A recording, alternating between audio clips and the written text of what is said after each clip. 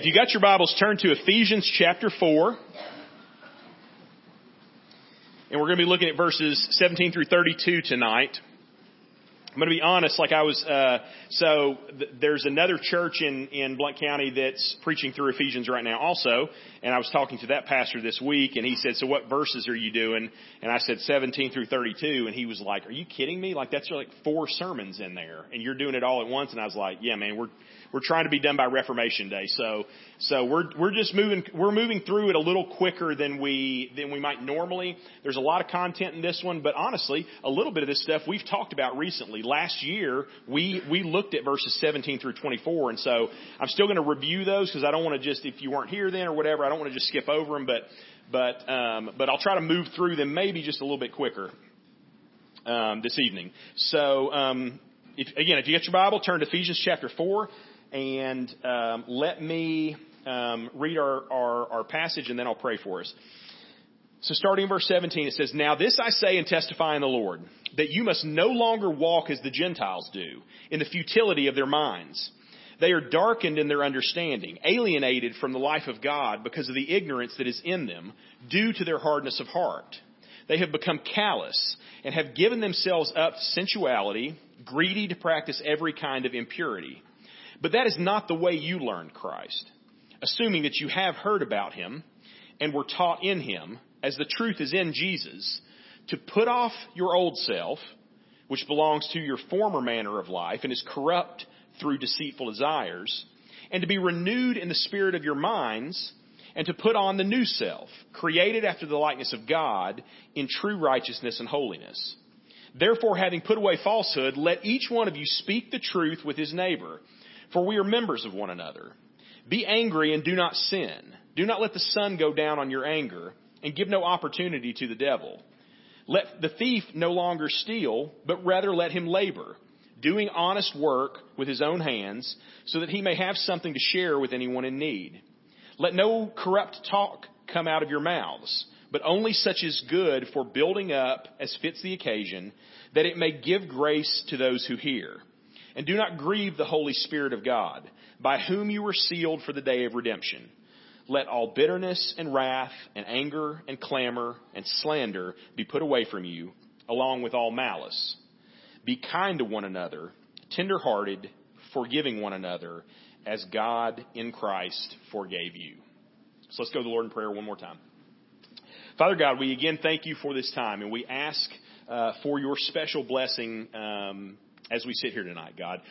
We ask that you would draw our attentions to your word, that you would draw our attention to the things that you are showing us and the things that you are teaching us in your word tonight, that the Holy Spirit would shine light in our understanding, in our intellect, in our hearts, so that we could see and receive these things rightly, that we would know ourselves rightly, that we would know you better, and that in all these things we would grow in the grace and knowledge of our Lord Jesus Christ.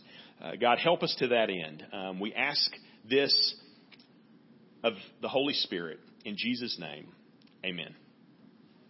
Okay, so identity, right? Identity is a big theme in the Scriptures, right? And it's a big theme in our culture right now as you look around. So we talk about all the different things. We talk about identity politics. We talk about gender identity. We talk about racial identity and all these things. Identity is a big deal right now. And so our right to define our own identity, you could probably argue, is what is at the center of the secular, post-Christian kind of worldview that situation that we find ourselves in, right? This idea that I can say and believe anything about myself, and that is my prerogative and my right to do that and believe these things. But the Scriptures aren't silent on these issues, right? And at the end of the day, they consistently remind us that there is only one who is ultimately has the power and the authority to define our existence, right? To give us our identity, and that is God. And as followers of Jesus Christ, we have entered into a new reality, right? And that new reality comes with it a new identity in Christ, okay? Christ defines us in every way. And the reality is that now we have to live out that new identity. We have to live out that new calling. That's exactly what he's getting at the beginning of this passage. We saw it last week. We see it again here, and he's going to hit on this language multiple times as we go throughout Ephesians. He says, walk in a manner worthy of your calling, right? Walk in a manner worthy of the gospel that you have been saved by. He uses that language not only here, but in that passages that we're going to be looking at. And he juxtaposes it with something. He says, walk in a manner worthy of the gospel. Don't walk, right? You must no longer walk, in verse 17, as the Gentiles do. Okay, so Paul is using Gentiles there, and we've talked about this already too. He's sort of using it as a generic word to include all of those who are outside of Christ, right? Again, technically that word means non-Jewish person or something like that, but he's using it to mean those who are not part of God's family. And so Paul's going to give us this picture at the beginning here of the old identity. He's going to tell us what it looks like to be in that old identity and what we should be walking away from.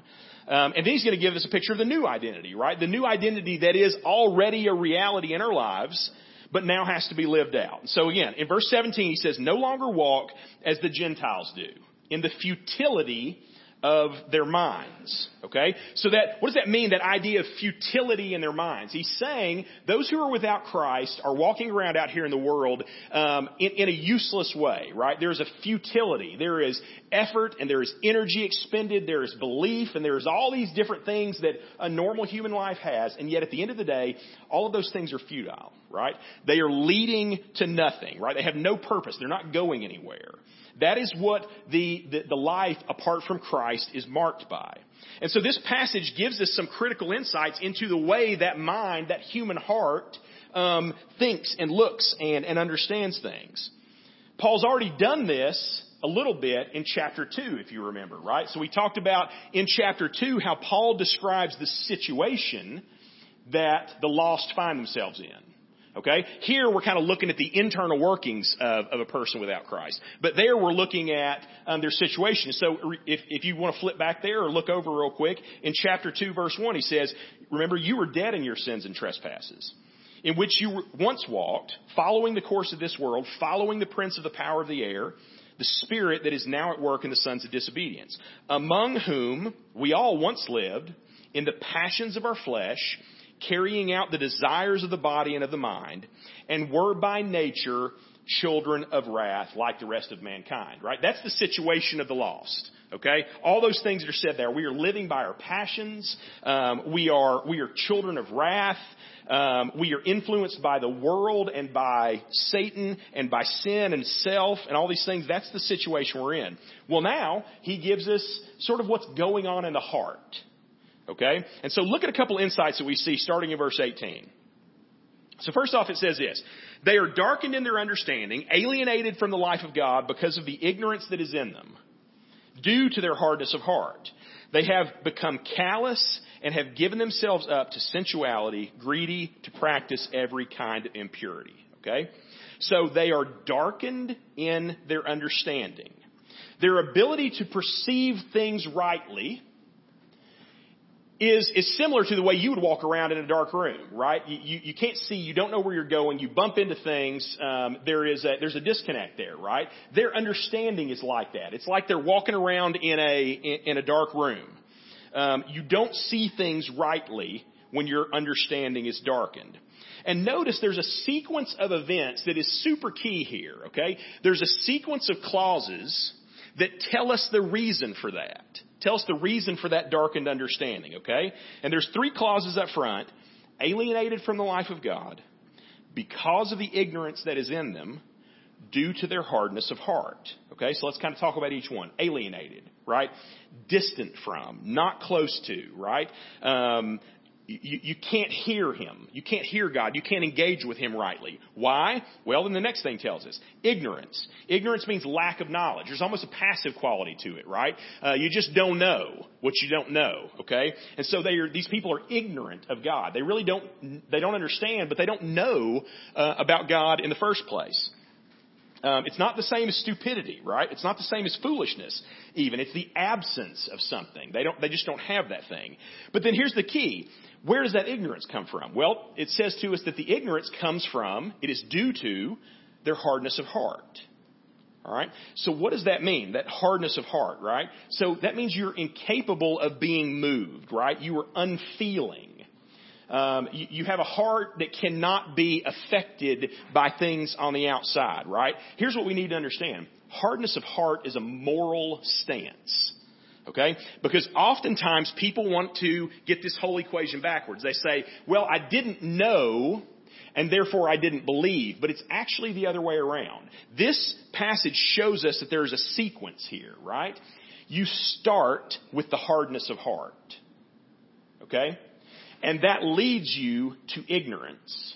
And that ignorance leads to alienation. Okay? And we actually find out further down, it leads to something else past the alienation. In that alienation, what happens? Verse 19, they become callous. Okay? So callous is the same root word that like calluses on your hand, right? Something that is this hard, impenetrable thing that stuff can't get to. It's the same idea, but that word callous is talking about a cruel disregard for something, right? You don't care about this thing anymore. You are callous towards God. And then that callousness then leads to something else. Giving yourself over to sensuality.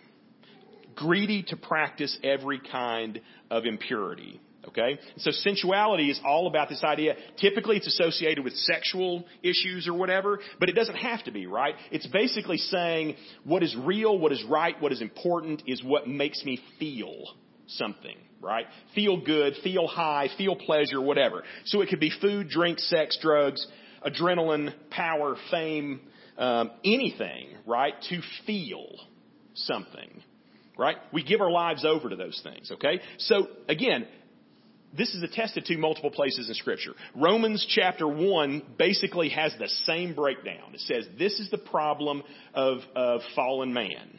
We have hard hearts that will not turn to God, will not accept God. That leads to us being ignorant about God, which leads to us being alienated from God, which leads to us being callous towards God, which leads to us giving our lives over to sensuality and impurity. Okay? That's where Christless man sits. Okay, that's the situation they're in, right? So in Paul's description of the lost in 2:1-3 and 4:18 and 19, man, we have this pretty dark and heavy picture there, right? It does not paint the picture of lost mankind in bright tones, right? Sometimes you'll come across somebody and who is living apart from God, and there's almost like a bragging about it, like it's kind of cavalier nature or whatever, and they make kind of, man, I'm gonna bust hell wide open when I get there and stuff. It's gonna be one big party and I'm gonna be running it, and this kind of attitude. It's like, no, that's not the picture that the Bible gives of your life apart from Christ, right? It's not just this one big party. There is darkness and judgment and separation from God. But then here's what's awesome. Verse 20. Everything is different now, though, for the follower of Jesus Christ. Christ has changed us. Our new life and our new identity is all tied together, right? And again, it's not a principle that we are turning to. It is Jesus Christ that we are turning to, right? The thing that changes us is a person, not just believing a doctrine or an idea or a philosophy or something. And you notice Paul's emphasis on that in verse 20, because watch this. He shows us how Jesus is in every bit of this process that is important in verse 20 and 21. So watch this. He says, but that is not the way you learned Christ, assuming that you have heard about him and were taught in him as the truth is in Jesus, okay? Now here's the deal. You don't notice it if you just read in the English, okay? But when you look back at the Greek, some things pop out to you in the Greek, okay? So here's the first thing. That phrase when he says, that is not the way you learned Christ, there is no other place in all of Greek literature that we are aware of that words something like that. It would make sense if it said you learned about Christ, you learned of Christ, but that is not the way the Greek is written. The Greek says you learned Christ. Okay? Now, what is that maybe pointing to? Okay? I think it's at least saying this. It's saying Jesus is the content. Okay? But more so than just data, right? He's not just information. You didn't learn about Jesus. You learned Jesus, right? There's maybe an illustration there with your spouse or something like that, right? Like, I don't just know facts about Christy, right? I know Christy, right? She's my wife. Like, we live together and we've shared all these different things together, right? I don't know about Christy. I know Christy, at least as much as a person can know another person, okay? That's what this is getting at. He says, you didn't learn about Christ. You learned Christ. Christ is the content, okay? But then watch this. It says, assuming that you have heard about him.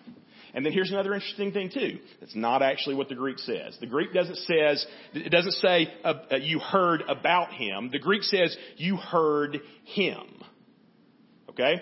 Now the reason why they throw the about in there is because they're scared that you're going to get confused, that what he means is only those who physically heard the audible voice of God or something like that. Those who heard, if you said you had to heard Christ, then you're going to think, yeah, like I was there, right? That's not what he means. And so they add that about in there to kind of clarify that. But it doesn't say about in the original Greek. It just says, you heard him. Okay? So what does that mean?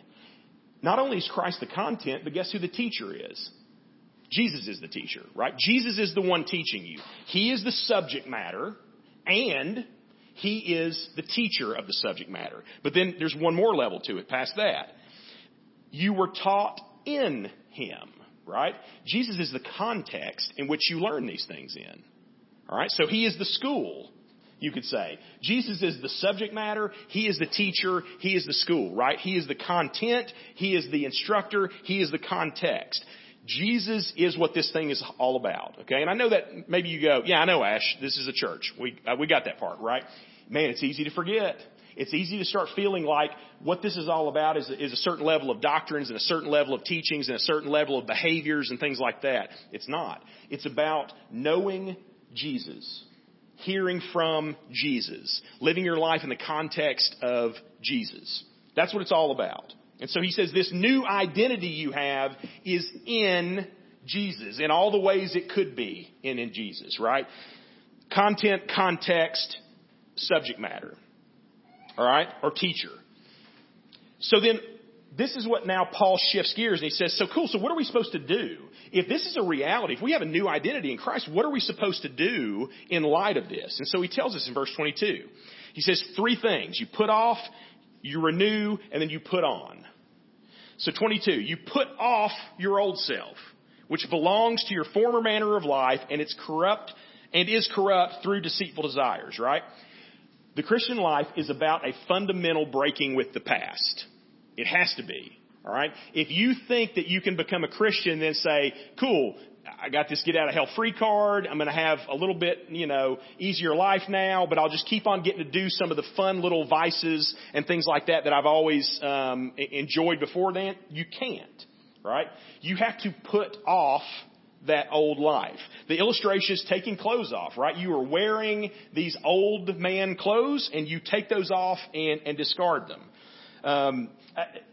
I've always wanted to hike the Appalachian Trail, right? It's probably never going to happen, but it would be really cool, I think, to do that, right? It takes like 6 months to do or whatever. But I have been told by people that you find something interesting when you get on the Appalachian Trail.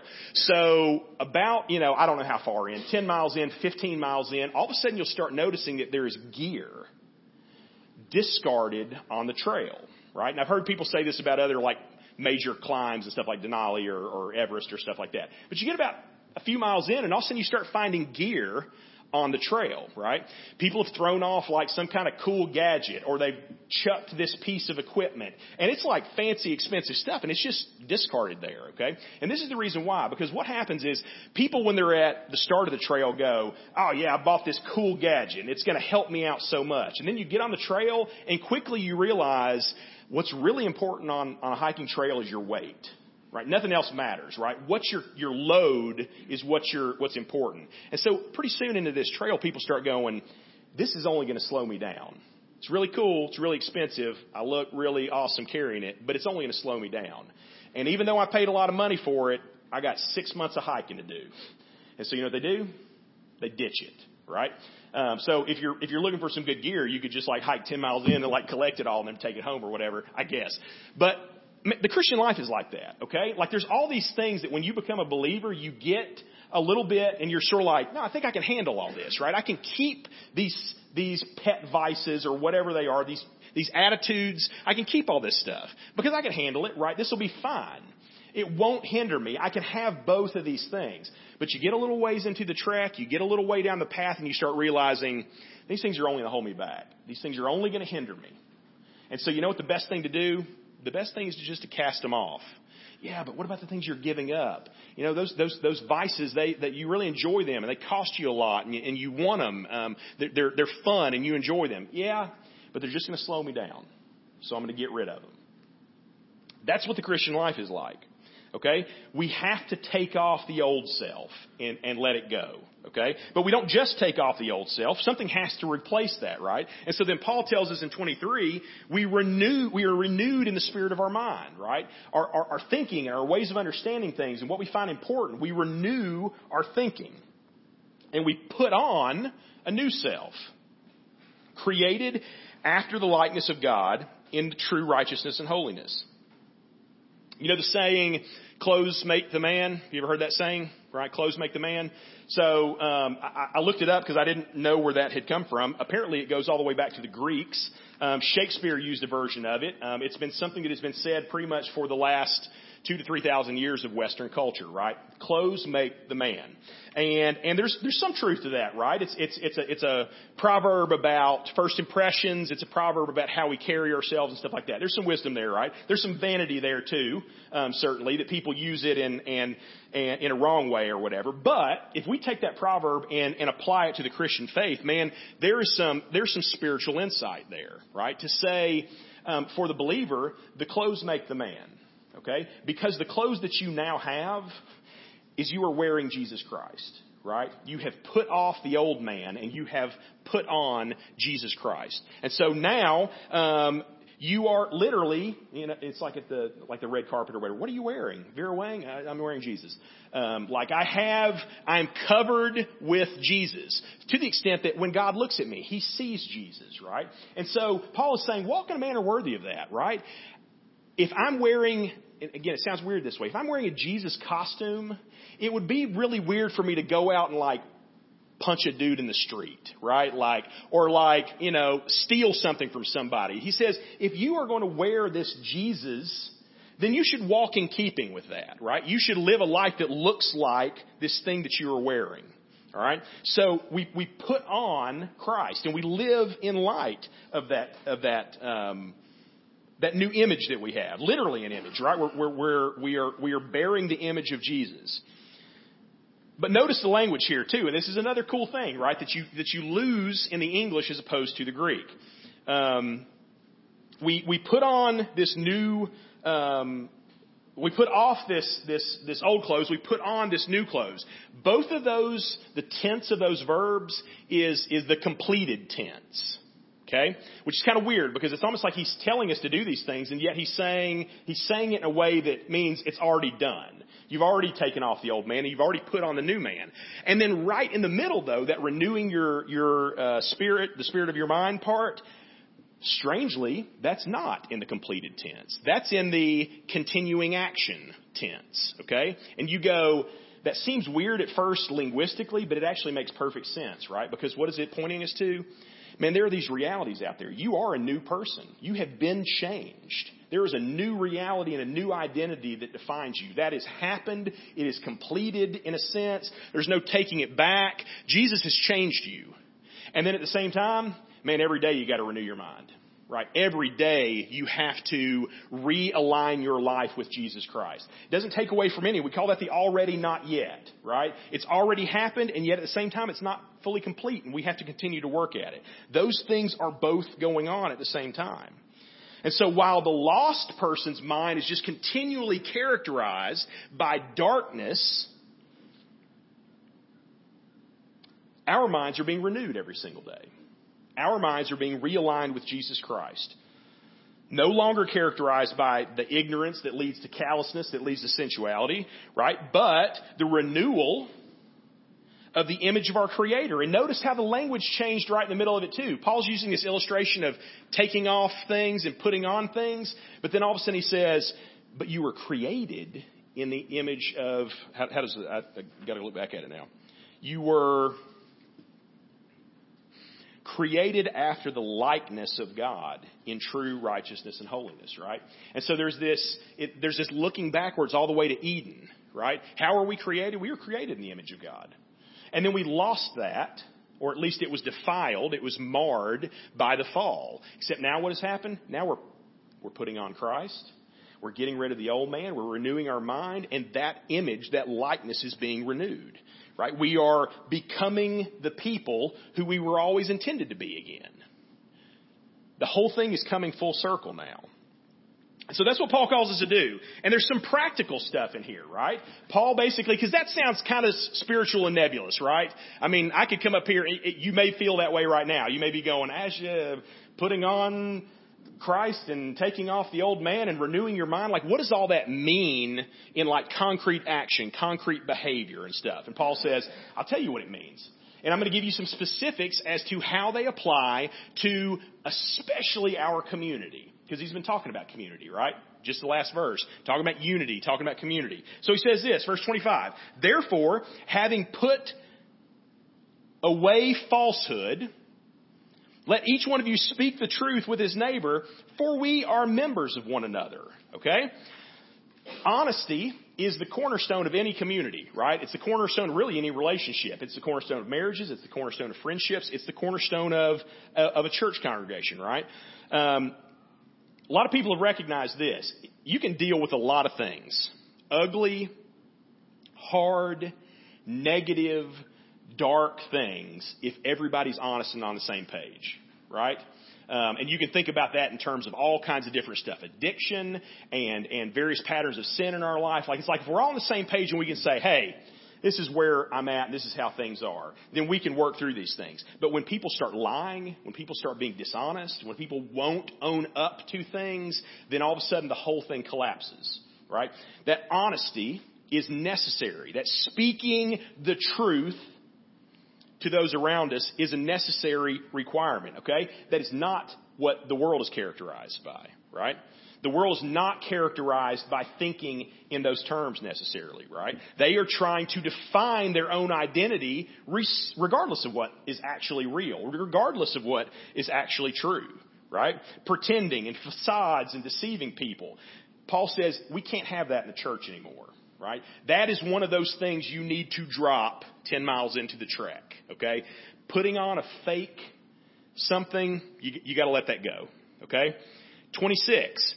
Be angry, but do not sin. Do not let the sun go down in your anger and give no opportunity to the devil, right? So again, another thing you need to ditch, another practical reality of putting off the old man and putting on the new is unresolved anger, right? We can't hold on to anger. The passage is not telling you to be angry. It sounds like it is. Be angry and do not sin. It's saying anger's coming. Right? You're going to get angry. That's how humanity works, right? We get angry sometimes. Sometimes it's justified. Sometimes it's not. Okay? But when you get angry, you need to do something, right? You need to resolve that anger. Because if you don't, and that's why he says, don't let the sun go down on it. Okay? That's a picture of saying, if something happens today, you need to get it dealt with. Because if you don't, what's going to happen? You give the devil a foothold. You give the devil an opportunity, right? He finds a place where he can get a hold in your life. And then he starts doing whatever there. Maybe he starts letting that anger fester and turn into a grudge and turn into bitterness and turn into resentment and all these things, right? And he starts that process. And the reality is you gave it to him, right? Instead of dealing with the anger up front and rightly, you allow the devil to get a foothold, okay? So that's why, guess what? Matthew 18, church discipline, except the beginning of that is not church discipline, it's interpersonal dealings, right? The Bible says when somebody sins against you, take that sin to your brother and Tell them about it, right? Present them with it. If somebody does something to you that has angered you and hurt you and was sinful against you, then deal with it. Go talk to that person and say, hey, listen, this thing happened and that wasn't cool, right? And then we know you go through the process. If they say, I don't care what you say, I'm going to live my life, and you say, cool, I'm going to go get some Christian friends and we're going to come back to you and talk to you about it again later. And then if that doesn't work, then you say, cool, I'm going to get the whole church and we're all going to talk about it. And if that doesn't work, then we're going to treat you like you're an unbeliever. Because obviously you're not concerned with repenting of sin and turning back to God and asking forgiveness of your sins, right? And so that's what we do. But that's a picture of dealing with anger immediately and rightly.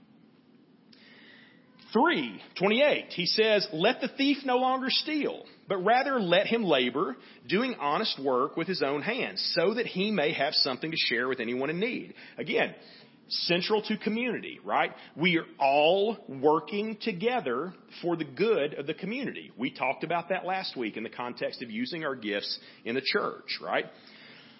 The thief is no longer to steal. We steal from people in all kinds of different ways, right? Like immediately we might think, I don't like just walk into people's like sheds and like take their lawnmower. What is he getting at, right? We steal from people in all kinds of ways.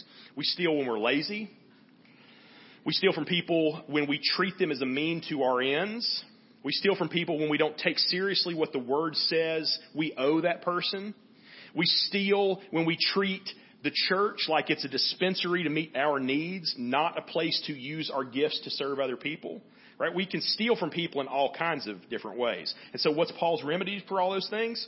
The practical deal is just this: work, right? Get busy. Get to work. Don't shirk these things. Get to work. Work out there. Definitely, right? Wage earning work, but work in here too, right? Serving and doing something, using your gifts to benefit the community. And notice this. This is one of these things that I love, right? That is just like a little tweak in our understanding. He doesn't say, go out there and work so that you can provide for your own needs.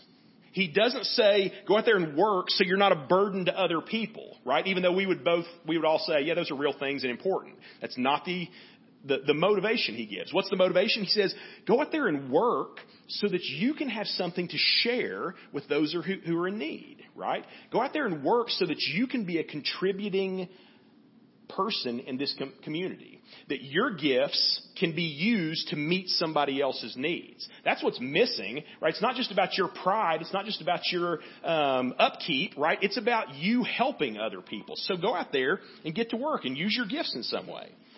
And then finally, verse 29, he says sort of a fourth practical thing.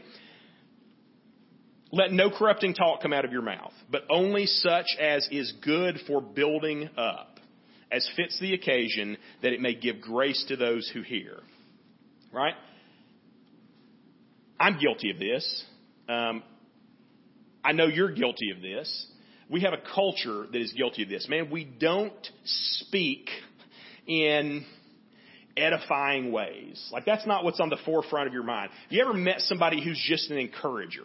Right? I met this gentleman at Starbucks the other day, and I think it was because he saw my Bible or whatever, and he was like, oh, that guy's a brother, so I'm going to talk to this dude. He had a Christian t-shirt on and stuff. And man, just like everything that he said, like he just made eye contact, started talking to me, just super friendly. Everything he said was super encouraging. Like he was saying these things out of nowhere that I was like, oh, that's really nice. I mean, it's a nice thing to say. Like I'm just trying to ignore you and to read my book or whatever, right? Some people are just encouragers, right?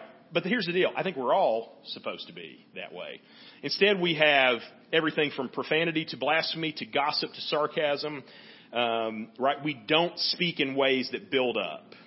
It's everywhere, right? It's in our comedy, it's in our politics, it's in our entertainment, it's in our friendships even, right? Like, the normal way of dealing with our friends is like to give them a hard time and stuff. And again, I'm not saying we should all be Ned Flanders either, right? I'm not saying that we just are always like, hey, diddly-do, friend. I'm not saying it's like that, okay? But I think we all should tone it down. Me first of all, okay? We should tone the sarcasm and because listen, the way he says it, he says, let no corrupting talk come out of your mouths, but only such as is good for building up. Okay? Even neutral language is not what we're aiming for, right? We're not just aiming for neutral. We're aiming for building up. as fits the occasion, right? Don't be a weirdo. Maybe that's what it means. That it may give grace to those who hear, right? Building people up, giving grace. That's not the way people talk. It's not the way most of us talk, okay? And so I'll just leave that there. Sometimes it may be malicious. Sometimes it's just lazy and pestering. I don't know. But that's not the way we talk. And so Paul says, but guess what? It has to be, right? This is a thing that you got to drop. This is an old thing that you got to take off. I know everybody speaks in sarcasm now, but you got to drop it because it's only going to hinder you. It's going to slow you down on this walk, okay? So either drop it or know that it is going to be a hindrance for the rest of your walk. And this is maybe the kicker of all this, because I think he's sort of using it as a summary statement, not as a fifth point. Verse 30, he says, do not grieve the Holy Spirit, by whom you were sealed for the day of redemption, right? What does that mean? The opposite of all those things, stealing, speaking harshly, right? All those things, you're grieving the Holy Spirit. Like the Holy Spirit is saddened by your life. It is looking to you and saying, man, I have done so much work. Christ has done so much to save you, and yet this is what we are seeing. And again, what is the feeling that comes from the Holy Spirit? It's grieved by that, right? It's not looking at you going, man, I wish I hadn't even saved that. That's not the attitude. The Holy Spirit is saddened to see the way we live our lives when we refuse to drop this junk. And so then kind of a closing summary statement that honestly we could dig into and get a lot out of, but we're just going to kind of run by. Verse 31, let all bitterness and wrath and anger and clamor and slander be what? Put it away, man. Ditch it. Take that. If you're carrying that pack is full of anger, just ditch it. I know you love it. I know it makes you feel justified and self-righteous or whatever, and just get rid of it. Just drop it and leave it by the wayside, along with all malice, right? And instead, pick up, what do? Be kind to one another, tenderhearted, forgiving one another as God in Christ forgave you. Okay? And so that's this first practical thing that he's going to give us as we go further in this passage. He's going to get deeper and deeper, right? We're going to talk about work. We're going to talk about marriage. We're going to talk about family. We're going to talk about spiritual warfare. We're going to talk about all these different ways that the Holy Spirit is working in us that we are supposed to walk worthily of, right? But this is the beginning. He says, folks, your life, your identity has to be different. It is different. And so we have to start living like that. Okay? So let's go to the Lord in prayer and let's ask God to work that very thing in our lives as we walk together in community.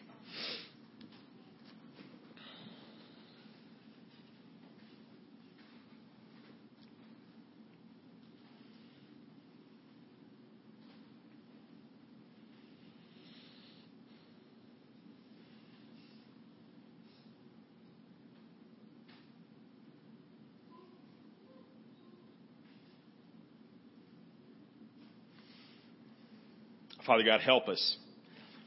God, these words keep on coming back over and over again in your scriptures. Walk worthily. Do not walk the way the Gentiles walk. Walk in a way that is worthy of the calling to which you were called, God. Help us to do that. God, help us to walk in such a way that, God, we are not only honoring the gospel that has saved us, but that we are displaying that gospel to the world through the church. That the world is looking on and saying, there is something different in those people. There is something different about the way they live in community together, the way they treat each other, the way they speak to each other, the way that they share and sacrifice and serve each other. God, let your gospel be seen as glorious through our lives in this place.